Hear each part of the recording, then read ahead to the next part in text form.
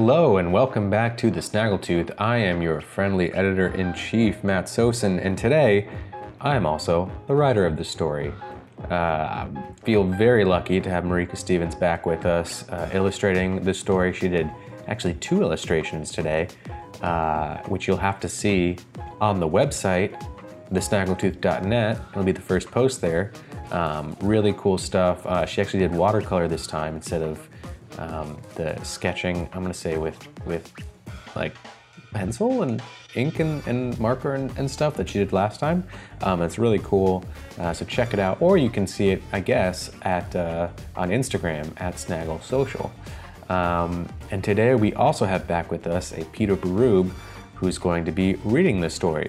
Peter's a professional voiceover actor. Very lucky to have him back with us today. And without further ado, this is Green Finch by Matt Sosin.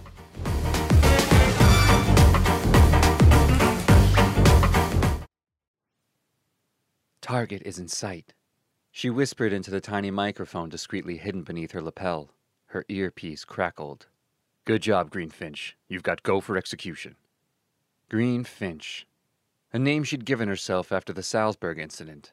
The little bird's song had cut through the metallic taste of blood in her nose, though she hadn't been able to see it among the trees along the riverside. Perfectly camouflaged. That was years ago, and now she was a master of disguise herself.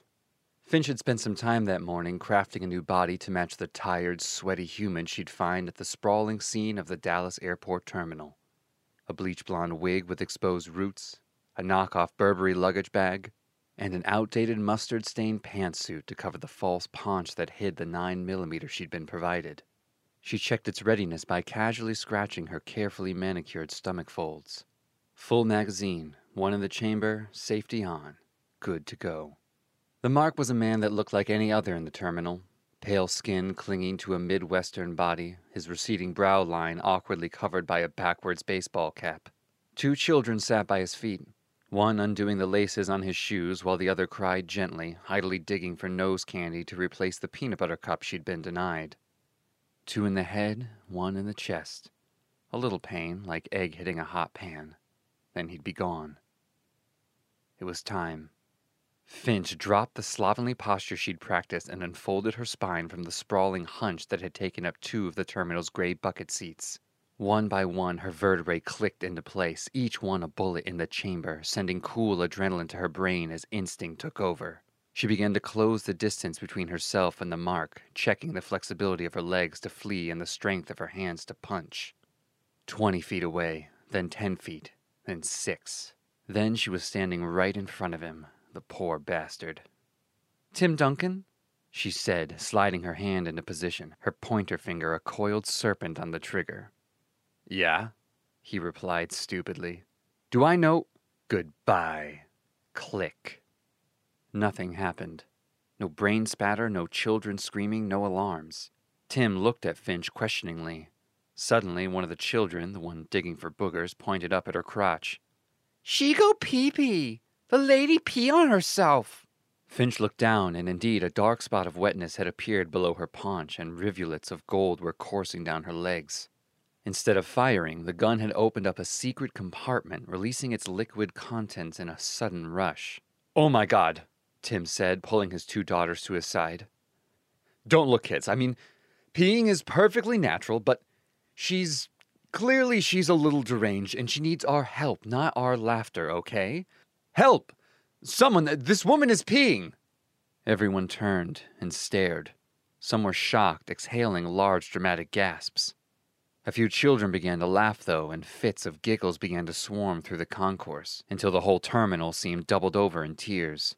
Finch looked to her left and noticed a camera with a heavy zoom lens in the distance. Her cheeks were flushed and her forehead became dappled with sudden sweat. Another camera twinkled to her right and more above. She was 9 again in upstate Vermont, and her brothers were holding her down and forcing dried-up bits of cow patty into her ears, her hair, her mouth. Hot alien tears she thought she'd never see again began to escape her, boiling out.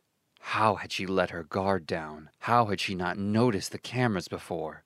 A man in a suit holding a microphone and another cameraman beside him quickly raced over to her. "Guess what, Green Finch?" he said, thrusting the microphone in her face.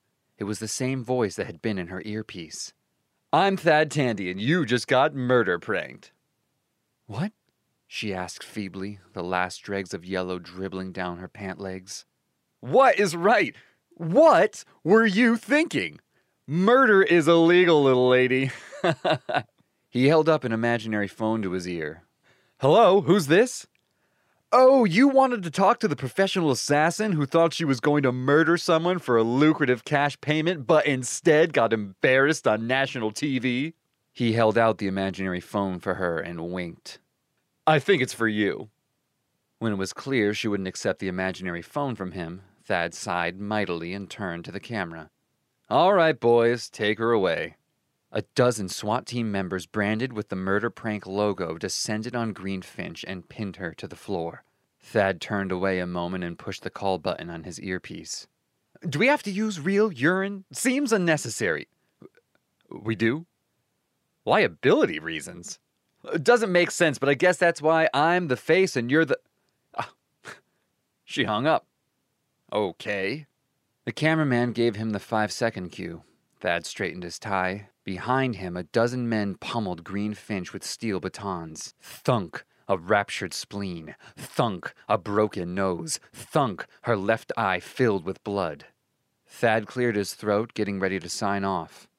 No one was laughing anymore. The murder prank theme song began to play. All Sarah could hear was birdsong.